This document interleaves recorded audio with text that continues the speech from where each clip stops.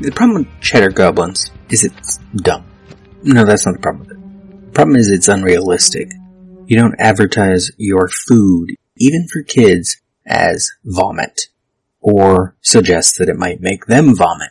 And it reminds me of the red zingers in Cujo. I think they were red zingers.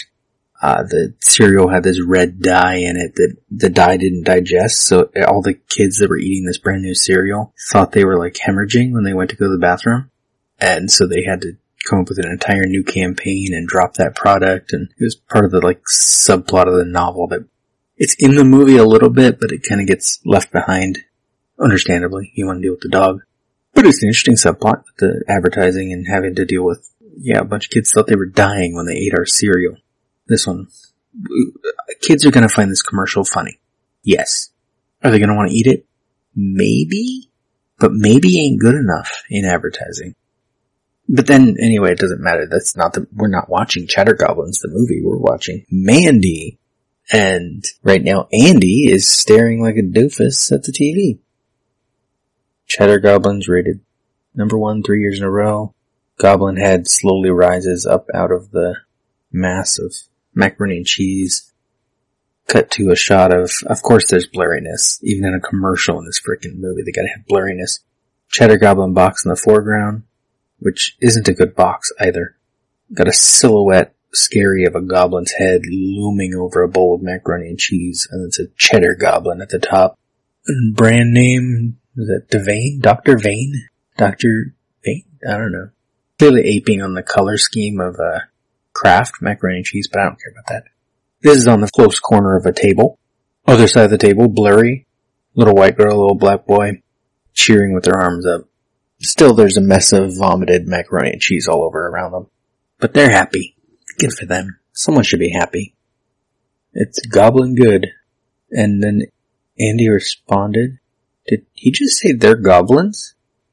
Damn it, I don't want to go backward.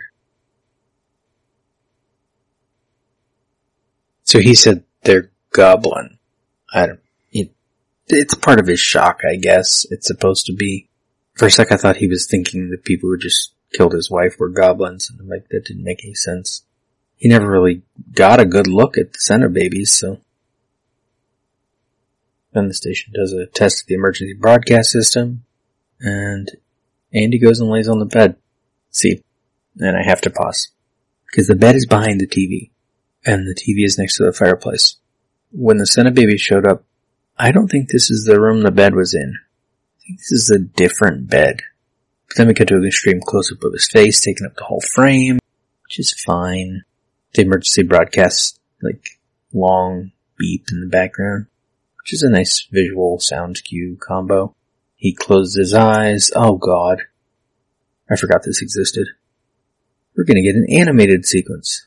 Naked woman in front of what looks like the sun. From the back, we zoom in. Her hair's blowing in the wind. And she slowly turns around. Oh, it's like a dead Mandy. She has no pupils, her eyes are just white. But she's got the long face, black around her eyes. Her right cheek is kind of rotted out, and her mouth is slowly gaping open and then falling farther like it's gonna rot. Like she's a zombie. Another thing this movie doesn't need, but this movie's full of things it doesn't need, and that you don't need, and I don't need, and the world doesn't need. Also, before I go, I was about to just end it. The animator sucks. And I'll tell you why. No, not the animator. The person who drew this. They have holes in the cheeks, right? With teeth. Teeth don't go out that far. Her teeth are out way at the edge of her, her teeth are too wide at the back to show up in the hole on the other side. Which is stupid. But so much of this is stupid. I don't have time for this today. That's not even my desk.